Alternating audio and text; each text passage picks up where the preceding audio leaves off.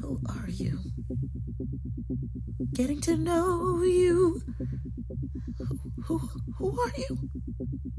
Why are you here? Do you know it's me? Did you come to hear my voice? Is that why you're here?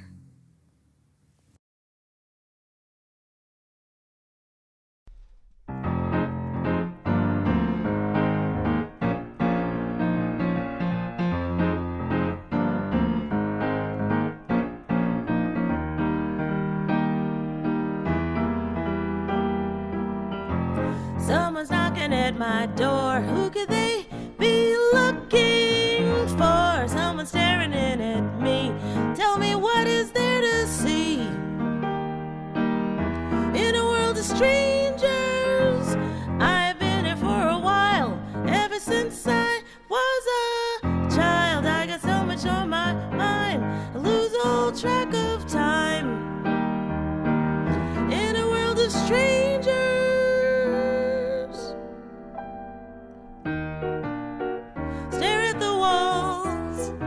see things that crawl across the empty floor. There is nothing to see except a picture of me in a window covered by a dirty shade.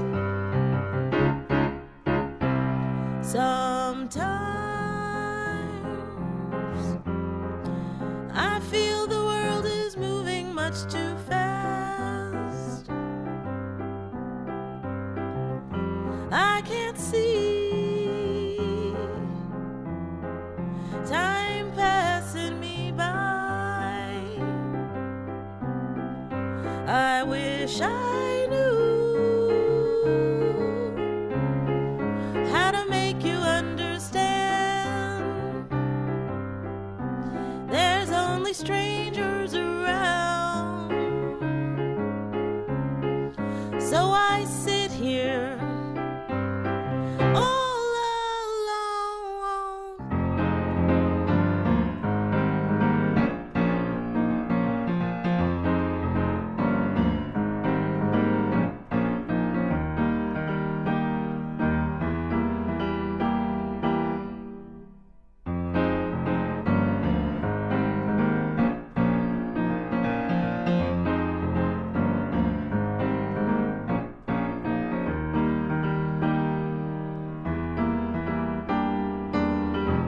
Strangers, strangers everywhere, not a single one that cares. Strangers, strangers everywhere, not a single one that cares.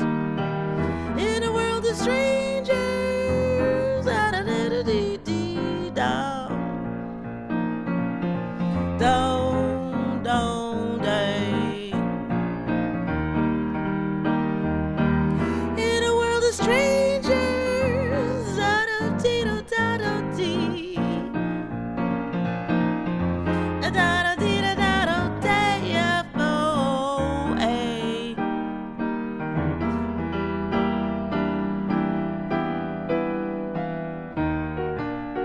stare at the walls, see things that crawl across the empty floor. There is nothing to see except a picture of me in a window covered by a dirty shade. Sometimes I feel the world is moving much too fast. I can't see time passing me by. I wish I knew how to make you understand. There's only strangers around, so I sit here all alone.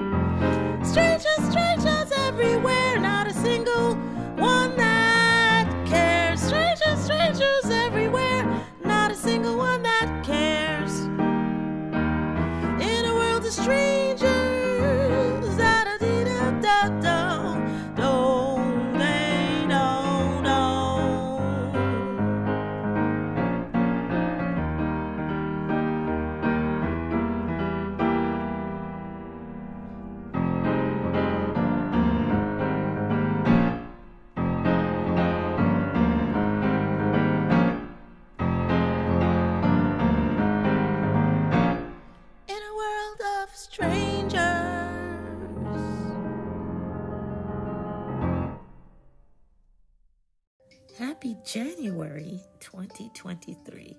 This is Ms. Roby back at you with the Multiple Superbness podcast. And today I'm having a little bit of a mood swing and going back to a couple of months ago when I first met Percy. And it was such a wonderful thing to meet him on Clubhouse. So many things were happening during the pandemic in 2020, 21, and then 22. I just wound up having new friendships and new beautiful blessings in my life. And this is an interview with my friend Percy Vision Soul. He's one of the folks that I met on Clubhouse that are blind, visually impaired, or disabled in some sort of way. I also did the DARE Festival on the International Day for People with Disabilities, which was December 3rd, and that was based in Singapore. And this podcast right now is going to take you to South Africa and a conversation, an interview that I have with Percy Vision Soul, so he can tell you about his project and what he's doing and how we're going to work together and how the world is becoming a smaller place. It's part of my Baha'i mission, part of my 9-year plan to outreach and connect with as many people as I can, as many languages as I can speak. I intend to speak in those languages, and music is the language of this podcast right now. So enjoy this interview with Percy Vision Soul. He has an amazing group that you're going to want to know about. So here we go.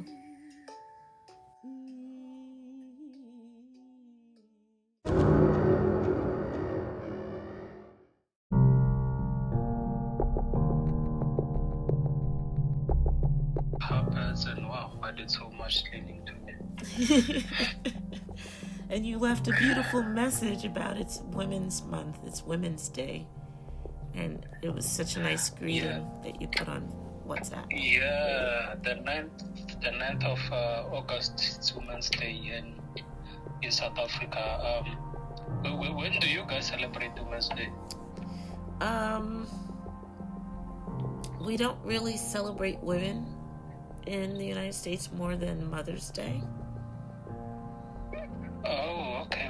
We have Mother's Day and Women's Day. Mother's Day is somewhere in May. Yeah, that's where Mother's Day is, but we don't necessarily have Women's Day that we celebrate on our calendar because America has had a hard time with women, especially black people in general. But, you know, it's hard for us here in this country to celebrate anything. And it's a shame that I'm a woman and I don't know what my country celebrates for women. Yeah. Well, maybe one day there will be a Women's Day that side. Or we can just come over this side, you know? Yeah, well, you know, I was watching, by the way, I'm recording this now as part of our podcast still. And then I'll edit everything out and stuff. But it's funny because I was watching, for the first time, I watched the movie about Bill Cosby. Oh, okay. I've heard of the name, but I never actually checked out the movie. Well, you know, Bill Cosby was a very famous man because he was known as Mr. Huxtable on TV. And he had a TV show, the first one, about a black family in the United States that was like a middle-class family that lived in Brooklyn. The father was a doctor, the mother was a lawyer, and the kids were, you know, Rudy and Theo and all those names that we kind of got used to that family. Yeah. And he also had a cartoon. When I was a little girl, he had Fat Albert. Hey, it's Fat Albert. So he did like all these kind of characters that were hanging out. And one of them was a fat character who would just, you know, try to get everybody involved and play games and all that kind of stuff. And Bill Cosby is the one that made that TV show. So when he was charged with drugging and raping women, it was very hard for everybody to accept that this famous father, he was known as the Jell-O pudding guy too here with commercials in the United States, because he was always on TV like, oh, I love Jell-O pudding, and he made a lot of people eat that So shit. he didn't eat. So people eventually found out that he was like raping women. Yeah, the women came out and the United States government said they were lying. Black men said they were lying. And black women wouldn't dare believe that Mr. Huxtable, Fat Albert, would be that kind of human being that would rape women. And this one guy was watching, so they sent him to jail, Bill Cosby, at 80 years old, because there was a court that found it to be true that he had been drugging and raping women, because he said it. And he didn't know that they would be able to use his words against him in court, but they did. Because it was like, hey, you know, when you're famous and shit, and a woman's coming knocking at your door all the time, what do they want? They want you. So, you know, you make it easy for them. Wow. You give them a little something to make them go to sleep. Wow. But that's crazy. If they want you, they will tell you. You don't have to drag them. So this is so check out America though. Check out America. He was Mr. Huxtable. He was the father that, like, the father knows best. The first time the United States had a black father on TV that everybody watched. Nobody wanted to accept that he was raping women. Black people especially did not want to lose somebody that needs to be our champion. But when, you know, and we had a woman that was like a lawyer, Anita Hill, back when Clarence Thomas became a Supreme Court judge. She was his clerk. Yeah. And he was like trying to feel her up and stuff. And she spoke out. Wow. And everybody said she was making it up because he was a Supreme Court judge. He wouldn't dare be so disrespectful to women. They didn't believe her. Position doesn't matter, eh? People in these high positions are the ones doing these funny things. Politicians, and the celebrities. You know? The crazy thing about it is that politician Clarence Thomas is married to a white lady who passes laws against black people having rights. Wow. That's crazy. And the black American people don't know how to hold him accountable. They say, oh, there's nothing we can do. He's a judge. There's nothing we can do. He can't lose his job now. He's in that job for life. He's a Supreme Court judge. He's the first black one. We're not going to lose him. He's the first one. Fuck that. He was disrespectful to women. Yeah, no. That's something else, eh? Yeah, so that's why we don't celebrate women's history. We have a month, I think it's April, or it could be the month of May, that in school we talk about women that were famous and, you know, did great things for the history of the United States. Yeah. But, you know, the story of white women in the United States, there were other women here in the United States before the white people came here. And the white men, they like to chase skirt, you know, they like to chase women. So they were chasing all of us women and poisoning us with their diseases and just all sorts of stuff that was not cool. But when you learn the history of your country, they give you it in the books the way they want you to learn it. Yeah, that's true. They say the victor is always the one who writes the history, so it just shows that the history cannot be trusted. Since it's written by the victor, right?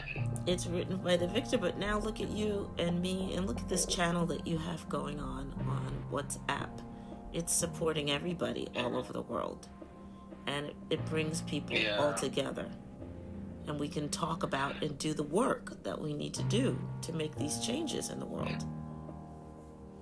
That's true. It's all about creating the new earth, We're all part of that, building the new earth that we want. There's, of course, those people who still want to hold on to the old world because some, that's what they are comfortable with, and others, that's what they benefit from, So, so there will always be people who want to hold on to things that no longer work just because they are used to it, and that's how things have always been. And yeah, but you know what? Some people are just afraid of change. Yes, some people are definitely afraid of change, but if people studied world history, they'd understand that, white people, they're the minority here. And another thing that we also should try to work on, I know there's a guy called Bill something. Now remember his name. The guy, I'll remember his surname. The guy is also currently sort of not quite rewriting history, but is definitely doing some research on history. The true history, the history that's not written in the school textbooks. And that's where we perhaps need to start, by actually studying our true history so that we know exactly where we came from, so that we don't go back there. That's the importance of history, to study it so that we know what mistakes to avoid in the future. And the thing about real scholars is that they can find really messy tracks and find the truth in messy. And this is a truth that people have not wanted us to know about, because everything they've done is to make sure we can't read, we can't write, we can't get together. Look at apartheid, they just broke up tribes. And then they wanted to say, like, yeah, you're not, and you're not, and you're not, but you're this and you're that. It's like and then our own people wind up playing that game with them because we are so desperate to have, like, a crumb of food. Because they deprive us from the crumbs of food on purpose. And there's plenty of black people growing food. There's so much land in the United States. Most of the people that are awake now say, like, don't trip on the history, but deal with the present. Take your money and buy some land somewhere and protect your shit, because they're coming for you. And there's plenty of reasons. People Let can me tell you something also just as shocking. Here in South Africa, over 90% of the land is owned by the minority, and the majority only have like 5%, and the majority are like a majority by far, Yeah. But the minority have over 90% of the land. Same thing in the United States and the Central Americas and the South Americas. It's the same story. We don't own the land. We had the land that they took from us. And then they want to buy and sell that shit. It's not theirs to own. It's not theirs to own. And then this is something that's also mostly shocking to others, because that's why some people don't actually celebrate Mandela in South Africa. Mandela is very famous globally, but here in South Africa, there's actually some who don't actually see him as a hero, and the reason for that is because they believe that he actually sold us out. When apartheid was being negotiated to end, he was kept under house arrest, where the white government kept on visiting him, making him sign stuff and having meetings with him behind closed doors. And then at the end of those meetings, what happened is that the black government, the ANC that got in power in 1994, basically they were handed over the keys of the parliament buildings, the union buildings, basically just the skeleton of the government, but they were not given the economy and the land.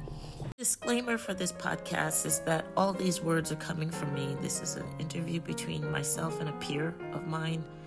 and it's very, very candid and truthful. It is not promoting anything other than love, respect, unity, kindness, friendship, humanity's oneness, because that's all that is the truth. I might mention color of skin, but it is not the main point of this podcast. It just happens to be one of the visual aids of the conversation. This is my disclaimer. These words are my own. And good luck to you. Thanks for being here. If you'd like to add any of your comments, please include them in this podcast. Thank you.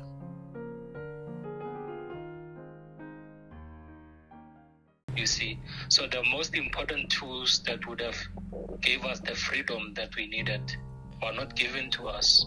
The land, and 90% is still in their hands, in the minority's hands, and the economy. All the banks are owned by them, the whole economy, all the big businesses, so we didn't really get anything except the freedom of not to get shot out in the streets and stuff. But in regards to the economy and the land, it wasn't given to us. So it never is. People are still very much in poverty. Yes, it never is. And as you study, as a historian studies back over these truths, you can understand where that came from. And this is why Malcolm X came along to say, by any means necessary, we're going to take this shit back because you're not going to give it back to us.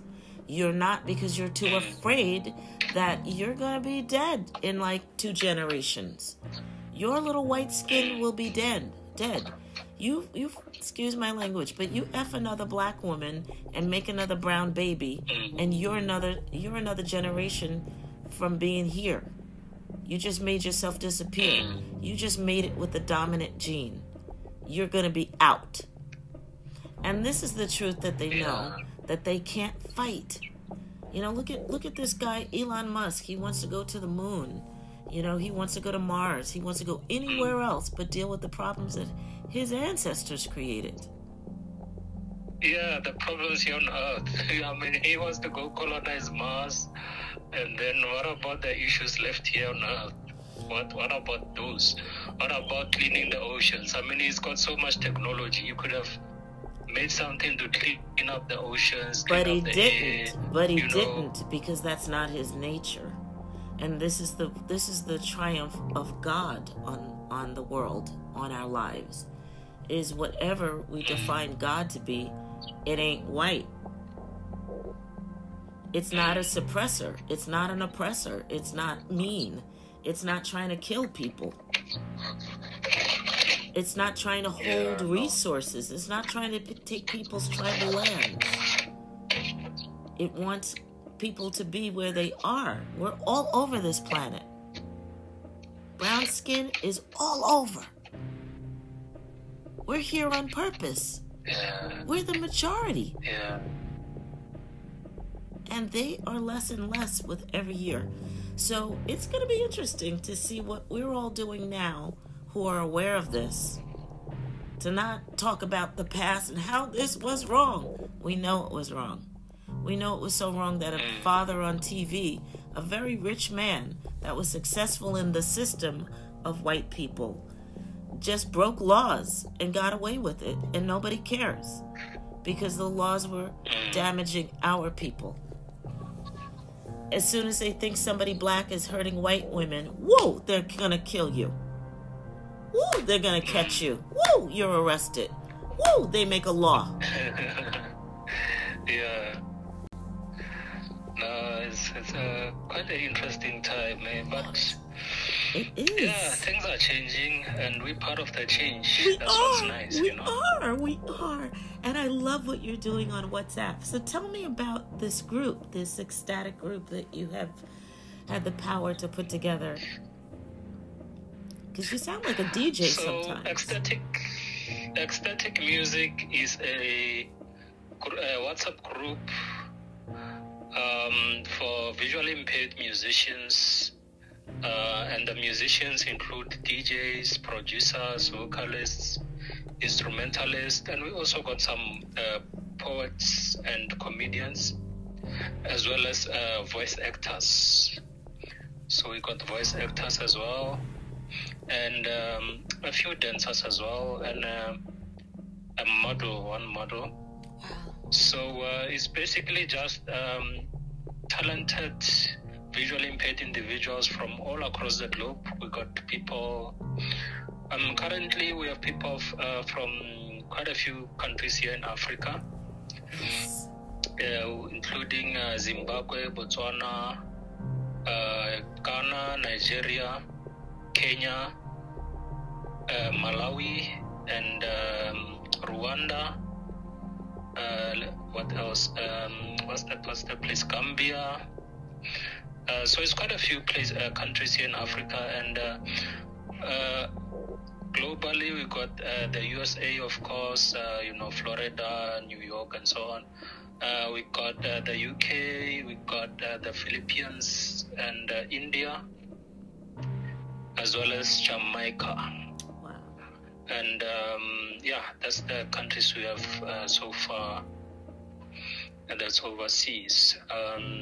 So we just gathering people from all across the globe who got talent, and the main aim is for us to actually host events that will be sponsored by the government. So we still need to write a proposal to the government in regards to that. We just wanted to get our paperwork in order before we approach the Department of Arts and Culture. You see, so that's the main aim for us, just to host events and then get all those who are across the globe to come and gather in one place and just show the world what we're all about, show the world our talents, what we're capable of, So that's what the main aim is. It's sort of like a global movement.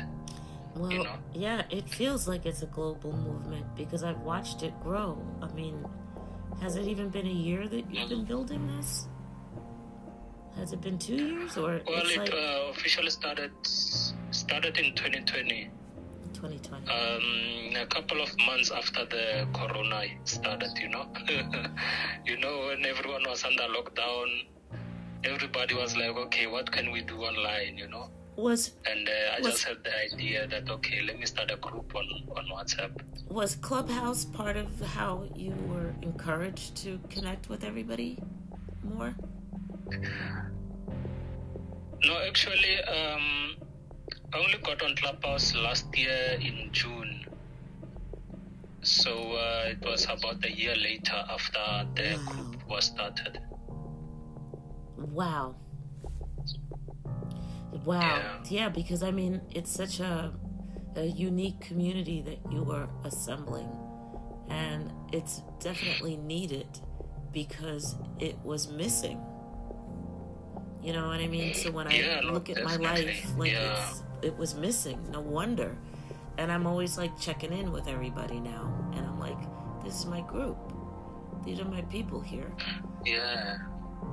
And what I'm also glad that so far we had a few collaborations happening, and there's some people also just working together, like in the background, behind the scenes, people who are communicating and doing stuff together. So that's what it's all about, getting the visually impaired community together so that we can collaborate and we'll do some magic together, Yeah, so definitely. Well, just the WhatsApp group is so encouraging because everybody's able to leave a message or leave something, and it just is like a leg up. Everybody's message is a leg up to one another. The ecstatic music movement is actually on quite a few platforms, but the most active currently is the WhatsApp and the Facebook group. The Telegram group is a bit dormant. The ecstatic zone on the Clubhouse is also a bit dormant, but I'm planning to revive that and make it a bit more active. Oh, wow. So we are on Clubhouse, we are on WhatsApp, Telegram, Facebook, and that's and YouTube as well. So that's the platforms we are on currently. That is just so, it's so amazing. Since I've moved here to Portland, I noticed that there is a dance group, an ecstatic dance group. And sometimes they are listening to Bluetooth music, so people can wear their headsets, and then sometimes the speakers are also playing it loud just in case you don't have Bluetooth or whatever. But I just thought, like, and then there's like apparently there's like a spiritual movement of ecstatic dancing where people go to a church service and dance. And I'm like, oh, interesting. Yeah, right? It's very interesting. But when I saw ecstatic music, I was like, I'm not a dancer. And I love music. And I have to go out with my walker and my cane and all that shit to go outside in the park to dance. But when I found your group on WhatsApp, when I found you in Clubhouse, I was like, wow, this is a great app. Isn't Percy a wonderful person? You'll hear more of that interview that we're doing after a couple of commercials and some other information. So stick through till the end. Thanks for coming by today. Here we go. Let's keep going.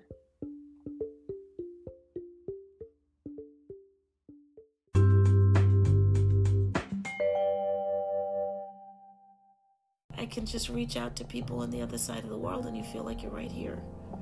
And that was beautiful. Yeah, you know. So if there's anything I can offer to help you with the group organization, please let me know if there's something I can do from where I am here in the United States or online. I'd love to help you. For sure, definitely. We will definitely gonna be needing your help soon. So, we just, as I said, we just need to get our paperwork in order and then approach the government. And then from there on, that's when we will be basically forming a sort of like a managing group. And I would like you to be part of that, you know, because the managing group will be responsible to just make sure everything is in order. Because we will be getting people from all across the globe to come to SA and perform at an event, and Yeah. So we just need that kind of collaboration and to understand, what we need to know. Because we don't know everything at this moment, you see. Yeah, it's all coming together. So much. It's all coming together, but it's coming together so beautifully and so divinely guided. You know, you did a good thing for us to gather us all together, because, you know, when I was first on Clubhouse, people would say, like, PTR, do this, do that, and I'd say, I don't know what you're talking about. Could just slow it down. And then finally Clubhouse came out with like accommodations for people that have any kind of challenges, whether they're visual or oral, whatever your challenge was, Clubhouse was going to open up the platform to be more accommodating. Yeah. And I think there's captions, which is great if you can read people that are talking fast captions. But it's not. Oh, that's nice. Yeah, but it doesn't help people that are visually impaired. Like, even if because I'm low vision blind, like, I can see partially, but I can't see, like, captions. In a conversation that's, like, everybody talking at the same time really fast like this, and then they're trying to make captions out of that. I was like, this is not a good idea. But what else is this platform? Because this is an audio app.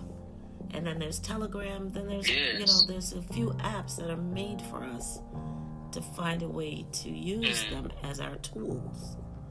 So when I was seeing you, I was like, and then you and I were like, let's do something together. I was like, oh, I'm not dead. I still have, life. I remember the first time when I met you, what was that room? You played your instrument, one of your instruments? Yes. Yes, that's what attracted me. Like, wow, that's super, because it got me in like a trance state. Like, wow, you know, I was really blessed out by the way you were playing that instrument. So I was like, I really need to know this woman. I really need to know this woman, you know. And when I, you know, shouted you out, you are so friendly and kind, and I was like, yep, that's definitely the person, you know. Yeah. So, I remember that day. I remember that time. I just can't remember what that room was called. I can't remember what that room was called either, but I remember that you were somebody that I still know from that room. I don't remember the name of the room or the group of people that were in the room, but somehow I've managed to keep our friendship. We don't lose track of each other. Yeah, you know. I lost track of a lot of people, That's true. you know, on Clubhouse that I really liked. But I started to notice when I would come onto Clubhouse, people would say, "Oh, Robbie, you play that instrument like you just said. Could you please play for us?" And I'd say, "Oh, okay, let me get myself ready here." And then next thing I know, the subject would change, and they'd move on to something else. And it's like you don't play that instrument by just picking it up and playing it. You know, none of my instruments I can pick up and play. I have to meditate before I play. I have to... Yeah, no wonder you got me in such a trance state, you know, because I could feel that you are also in a zone, and you just took me along with you into that zone, you know? Yeah. So that was quite interesting. Yeah, so that's why Clubhouse wasn't working out for me, because when I learned how to, like, cope with somebody, like, saying, play music, and then leaving me to not even come back to me, to the point that I have to say, like, hey, you know, this is Robbie, I'm still here, ready to play that music if you want. And then the person will say, oh, right, yeah, you know, Robbie, your music is so this and that and that and this. Yeah, you can play right now. And then I'm like, shit, okay.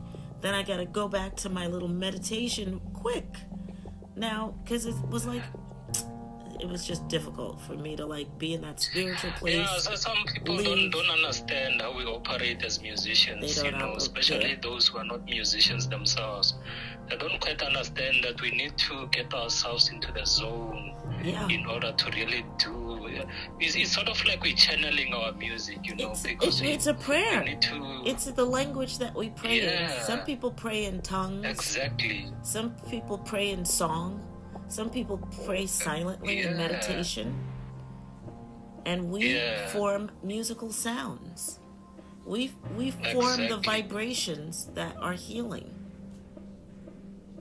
Exactly, because that's me as well on the keyboard. Like when we're busy producing and I'm with a co-producer, they were expecting me to just play something on the spot. I'm like, but give me time, you know. Let me just get into that vibe and just, you know. And then I'll get into the vibe and I'll play something, and then they'll say stop and I'll stop. Then after that, okay, play again. I'm like, okay, but you have to give me time. And they would be like, but we just gave you time and you just play.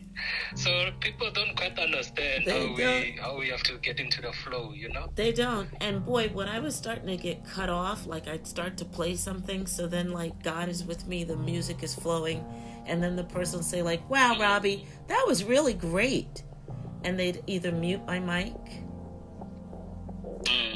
or they would just start talking to say like, that was really great, Robbie. Isn't Robbie wonderful? You know, that makes me want to introduce blah, blah, blah.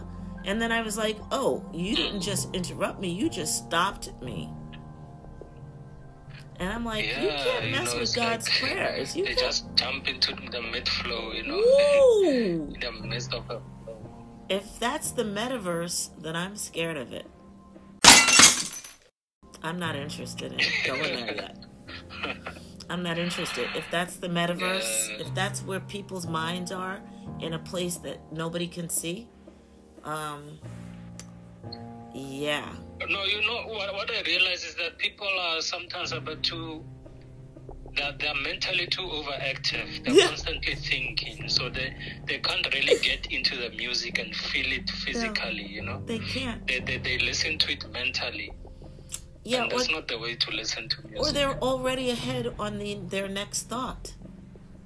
So their ears couldn't even receive the music. And I tell people that all the time, like, don't cut your ears, don't undermine your ears. And they'll say, like, why did you say that? And I say, because your mouth is flipping and your head has a lot of things in it. You know, like, you got a lot of things that multitask. Like, slow down the multitasking. Shut up. Close your eyes. Concentrate on breathing and let your ears work. Yes, you know. I remember this one. She was a vocal teacher back at UP. She was like, you know, try to listen to the music of your whole body. Don't just try to listen with your ears. Like, imagine that you receive the sound through your whole body. Like, the pores in your skin is receiving the music. Every atom. Imagine your whole body is the ear. Every atom activates. And it's so relaxing when you do that. Yeah, because our bodies are electric. You know, if we can connect all of our circuitry, we'll have a cool currency running. You know, if you think about our currency, our bodies being electric, Clubhouse, when we first started there, was like full of energy that was popping off so much that you couldn't find a current. And when you'd find a room that had a current that you could float in, that would be a good room for you. You know, like, if that's a currency that I can float with. Am I going downstream, or is this trying to make people go upstream? And there were a lot of rooms that were trying to push people upstream. And you got to go with the current.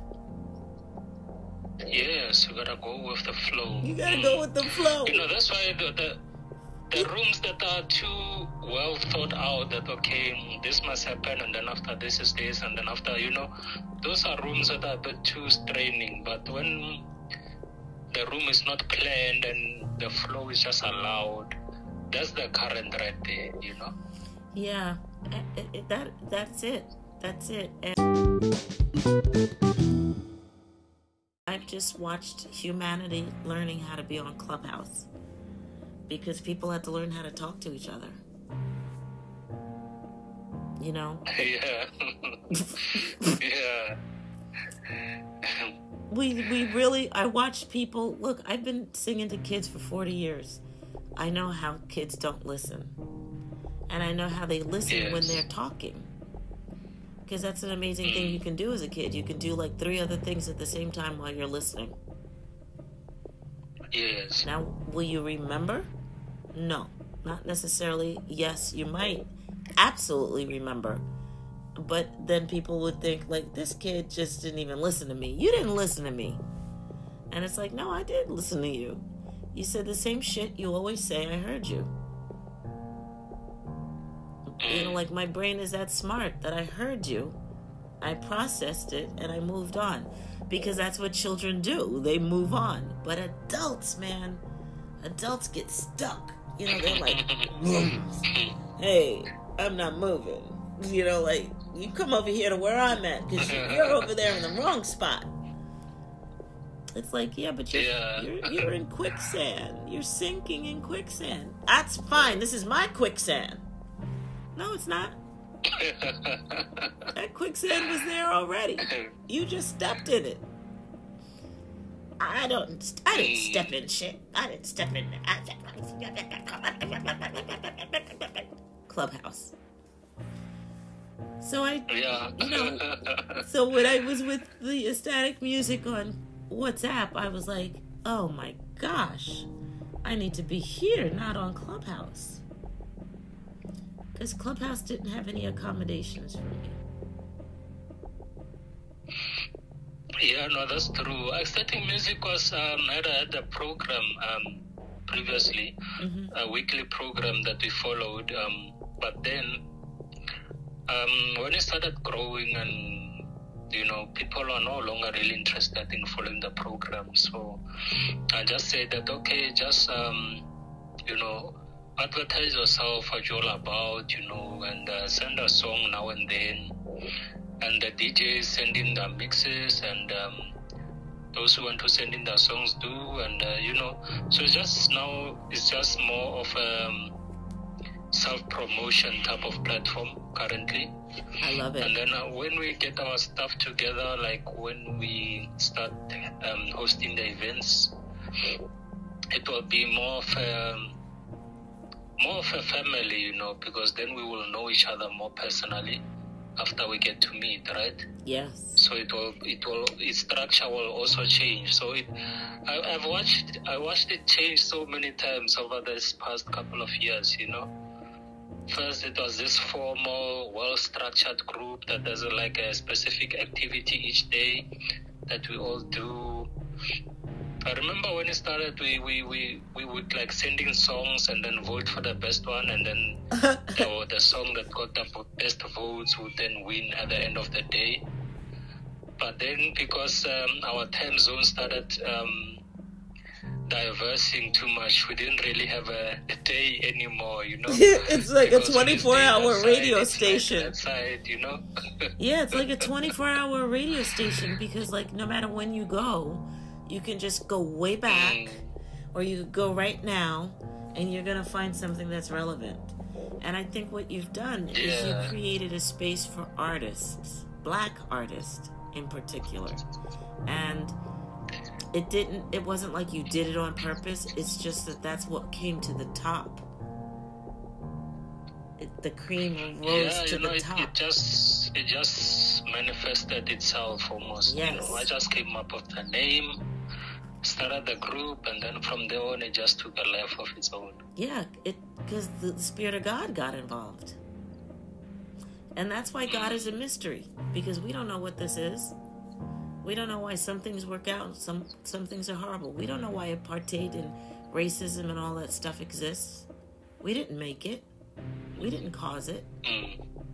How do you find logic in it? You can't. All you can do is be humble like we are, and just look up or look wherever you look for Creator to have an impact in your life, to say like, this makes no sense. This feels horrible. How do I wake up tomorrow? And if I don't, I won't care. And it's like we care. We want to wake up tomorrow. So yeah, God is going to let us have some dreams at night so that we can get some ideas about how to wake up the next day.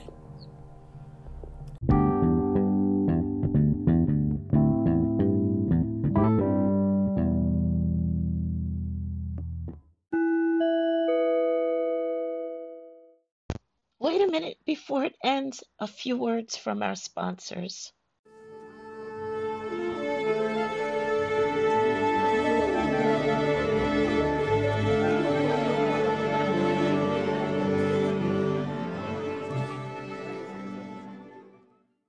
All right, you're all tuned up. We've made it to the end of the interview. Percy, why don't you finish it up and close us out?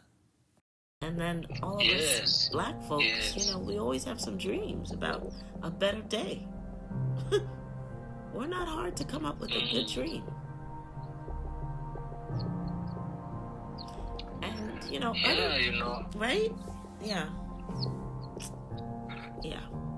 And we got our hands, we got our mouths, we got our feet, and all of those are just tools we can use to create that better tomorrow, And we come with the history of our ancestors. And that was the beautiful thing about marrying a South African, was that I was able to adopt the Zulu culture because I wasn't sure of my own culture. And by becoming Makoti, becoming a wife, I realized after a couple of years, like, this has nothing to do with my Choctaw heritage. This is very different from the reservation. And then I was like, I never looked at myself as a Native American girl. I never looked at myself as a Choctaw.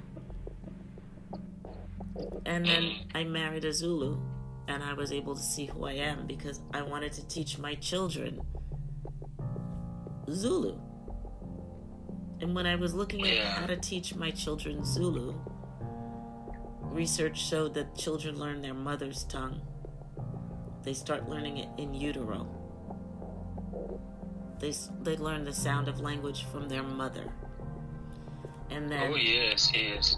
So Makes I'm sense. trying to teach my kids Zulu, and they learned Zulu with an English American accent, as good as I was trying to have a Zulu accent.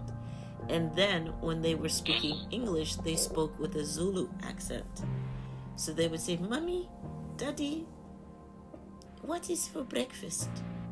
And I'd say, "What? Sabona. Ntombazana kunjani namhlanje?"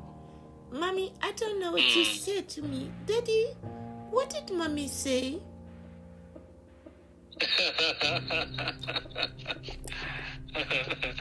And that's when I was glad that I was a children's artist, because I was like, okay, you see the problem here. You are not the native tongue, and the tongue that you speak, your daughters will be speaking English fluently. You need to learn Zulu, and you need to become fluent, and you need to this, and you need to that. I had a new to-do list for myself. But my to-do list was saying that in 2023, I wanted to go somewhere else to live. And I was thinking that it would be Costa Rica, because I had looked at the map, and there's a tribe of people that I like down there. But I'd really like to see my grandkids again. And I kind of miss my South African family. Now that I'm divorced, I called them up and I said, "Hey, I think your uncle and I are divorced." And they said, "Auntie, it doesn't matter to us." Yeah, that's true. The African cultures are quite different. Even Totally when you're different. divorced, you still remain part of the family. Part of the family. So I'm like, oh my gosh. Oh my gosh. You know? So, yeah. That's how it is. You will always be part of the family. Yeah, exactly. So when I was meeting you and we were doing this music together, it was kind of like, change that date on your calendar. It might not be 2023 that you make it to Costa Rica, but you could make it to South Africa in 2024. You need a little bit more money, and you need to get rid of a lot of things. So it will take you another 1.5 years to do that, so that you can transition out of this culture to South Africa. And I'm like, wow, thank you, God, for that idea. That's really scary. Thank you for that wake-up call. Whoa. And then I was like, why did I make this podcast interview with Percy? Because I just think that this is part of my future, that I'm supposed to know you. We met in the little past that we had, and we're talking today. Yes. And we're making plans for later. Yeah, definitely. You know, I can't wait until the day when we're in a studio together and you're playing your instruments, and I can't wait. you know, I'm recording and I'm mixing it up of some deep house tunes, you know. That will be quite interesting. I can't wait to work with musicians that want to work with me. You know, and like my Zulu King, you know, my Zulu King was like, Robbie, you know, you don't play the piano like, you should play it like this. You should play it like that. And it's funny because the song that went on our Grammy-nominated album was a song that I was trying to write in a South African style that my husband did not like. He was like, it's 1-5-1-4. And I was like, sorry, I played 1-4-5. He was like, no. No, he says it's 1-4-1-5. 1-4-1-5. And I'm like, I think it felt different than, I think it was, blues is a little different. Blues is well, I think blues is 1-4-1-5. But in the township, it was, I think it was 1, then to the 5, then back to the 1, then to the 4. I don't know. It was just kind of like reversed. So I kept playing it in the reverse order. And as the bass player, he was like, we need another piano player because you can't play this song. And I'm like, I wrote this song. He's like, you're playing it wrong. And I said, okay, let's bring it. You were just mixing it up of your own flavor. I just mix it up. So allow that. So when I put it on the record, and I had to listen to it for the record, and then I had to make a video for it, and I was like, oh my gosh, I kind of get South African music now, and I'm hanging out in your room, in the Ecstatic Music Room, so I'm hearing like a lot of music, and I'm a piano right now, you know, so it's like, that's out of date, my song. My groove was out of date. It's out of date now. Like, I could remix that song. And I could find a DJ that could remix my song. I could find a DJ that could remix all of my music. Yeah. Yeah, you know, that's the nice thing about content. Once you have the content, you can do anything with it. Do anything with it. You know. You can do anything with it. That's true. Yeah, and I'm just so happy to be around a group of people that you've put together and that everybody's pulling together like we are. And I'm so glad that you were able to take time to tell me more about Ecstatic Music. Are you encouraging others to come through the group? Do you want to do any promotion about that? To collect some more musicians that are visually challenged? Of course. Yeah, we're always looking for some musicians to join the movement, because it's really all about the movement. We just need to get people to know what ecstatic music's all about, you know. And also the name is very important, ecstatic music. It's all about being ecstatic. You know. Yeah, that's where it's at. That's where it's at. It's all about being ecstatic. Yes. Well, thank you, That's Percy. the vibe. Yeah, and I love it, you know. And for me, with my life coaching, because I'm also a life coach, I realized that I'm not just a regular life coach. I'm like an Uber life coach, because I've been a vocal coach for years. And now to expand it out to say, like, how is teaching voice students about their instrument teaching about life and managing their lives? And I'm like, yeah, I taught young singers how to, like, take care of their voice, how to, like, look for the right things to do with their instrument. Like, don't just sing a pop song because it's on the radio. And then if you want to learn that song, okay, learn it. But then also be able to hear how your voice sings it differently. Yes, definitely. And then maybe you want to write a song. So I was able to get students that came to me for voice lessons into songwriting, because when they realized that the songs that they were selecting, they were looking at poetry. And then the kid would say, oh, I write poems. I'm like, oh, you're a songwriter. Oh, but I don't play an instrument. You play one that you carry around with you all the time. And the voice. Yeah. You know, but African people, we know that, because that's the instrument that we use all the time. We use the whole body. Exactly. The whole body, right? The feet as well. You make a rhythm by stamping your feet. That's right. You make a percussion by clapping your hands, and then the main instrument is the voice. So the whole body is just the instrument, you know. Yeah, and look at the Bible. If you know, I'm not really big on the Bible for quoting scriptures and knowing the chapters and stuff, but I do know the songs that I used to sing from the Bible stories. And one of them was Joshua fit the battle of Jericho, Jericho, Jericho, oh, Joshua fit the battle of Jericho, and the walls came tumbling down. I found out that the reason... I remember that song. You remember that song? Yeah. Do you know why the walls came tumbling down? I don't remember the Bible verse itself. It's quite a while back since I heard it. Yeah, but they were doing... You know what they were doing? I believe... Ho!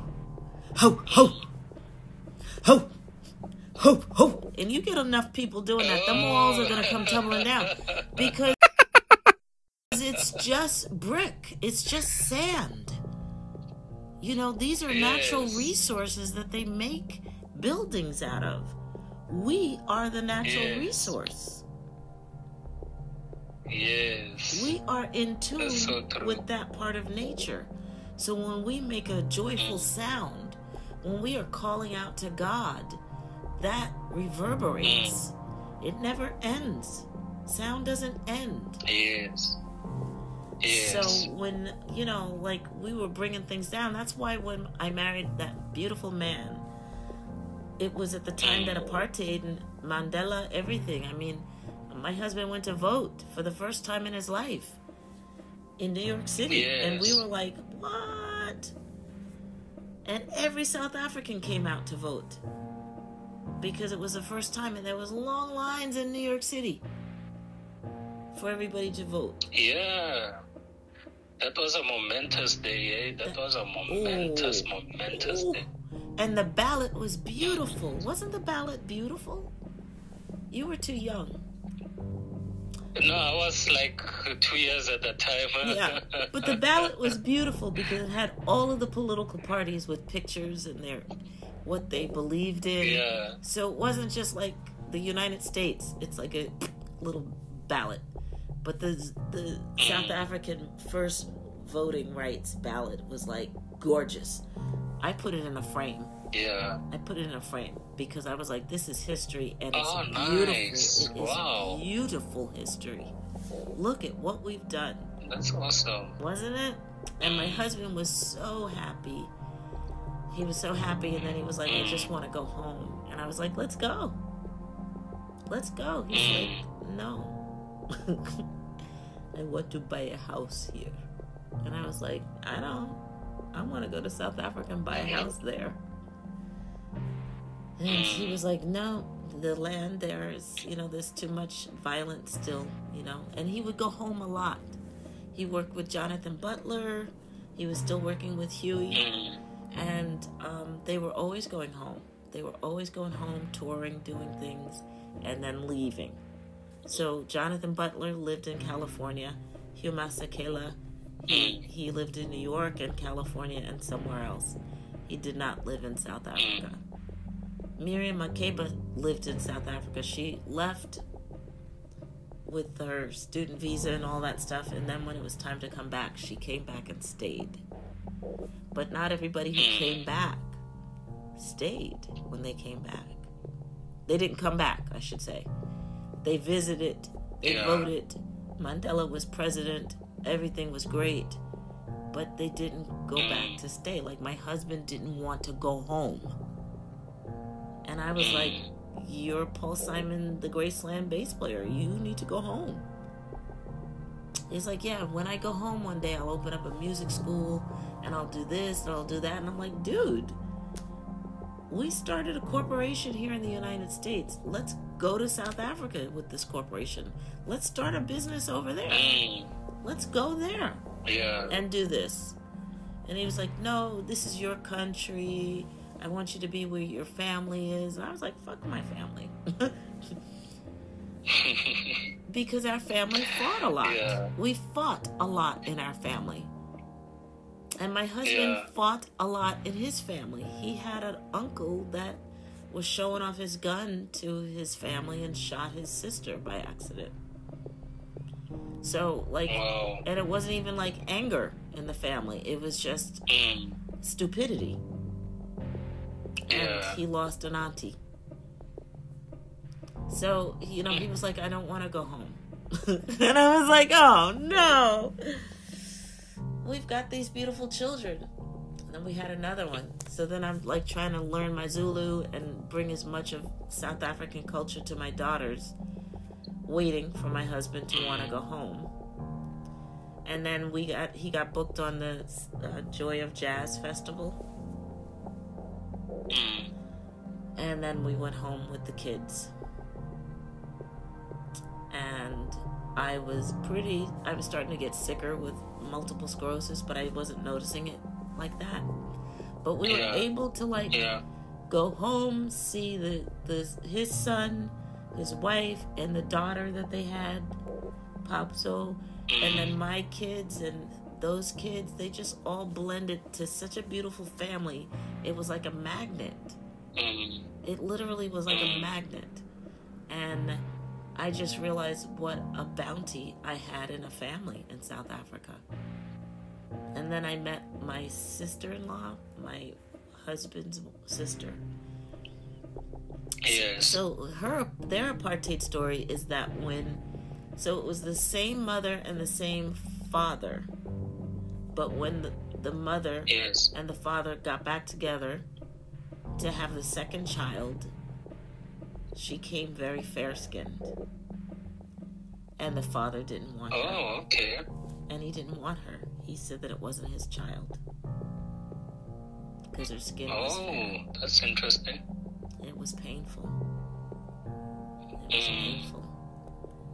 So, his mother... So what happened to the child? The parents separated, and the kid was separated.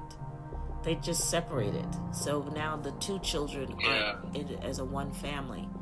So it was like one parent that wanted the lighter child, which was the mother. And the father didn't want the child, but wanted the son. But he didn't take care of the son. He didn't help the son. He didn't. I think he gave his son like a watch once. And that was all he had from his father when I met him and married him. And he was like a little boy. He was like, my dad gave me this watch. And I was like, how old are you, motherfucker? And you're saying this like you're a child? But literally, his father had given him the watch when he was a child, and he just carried it around. It didn't work. It just was his memory of his dad. And his dad was a well-known musician. This is what I found out. And his mother was a singer. So the mother and father hooked up in the band and made a child, Bagiti. And then when they broke up because the mother's with the child, and the father went off with the band.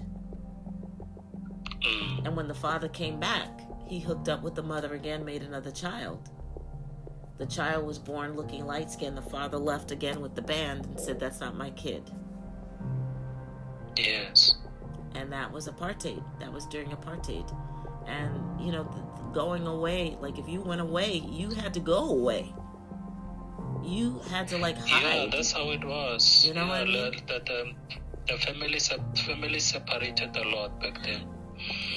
Because usually the father had to go to work for the white man somewhere far, and then the mother was left alone with the children, and it was just a common story back then. And his father's a musician, so it's not like he was going to work for the white man. He was even worse. The white people didn't like musicians. The white musicians, I think what I learned is the white musicians loved the townships. They used to come and hide and sneak into the townships all the time because they wanted to play the music. And that's why my husband had so many white musician friends, because they used to sneak into the township. And they knew that he was a badass bass player back then when he was growing up, because he was like in the townships tearing it up. And because his uncle was playing the saxophone and had his little group of music, you know, there were so many little small bands of people that were playing music together, that knew how to play music together. I think that it felt, from what I remember, the way he described it, it sounded like the townships at night were almost like a festival. Oh yeah, no, I remember some stories I had. When there was a party, it was a big one. Yeah, it was a big one. It was a big one. And when we went home with the girls, his sister said, now that you're back in the family and we're back together again, I haven't had a man to do my daughter's memola.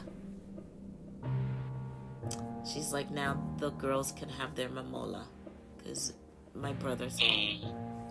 And I was like, whoa, how old are your daughters? Because I thought she was going to...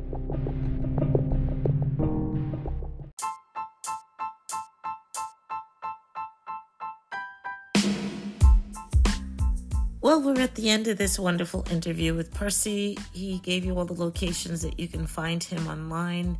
Make sure you check in. Let him know that you listen to the podcast when you send him a message. And keep in touch with me on my website. Become a patron, a subscriber on my website to help me do podcasts like this one. My website is robbikumalo.com. Let me sing it for you. ROBBIKUMALO.com. And have a great day, and I'll see you on the next podcast. I post about every 3 weeks a new podcast. So make sure you subscribe so that you can get notified. Love you. Have a great day.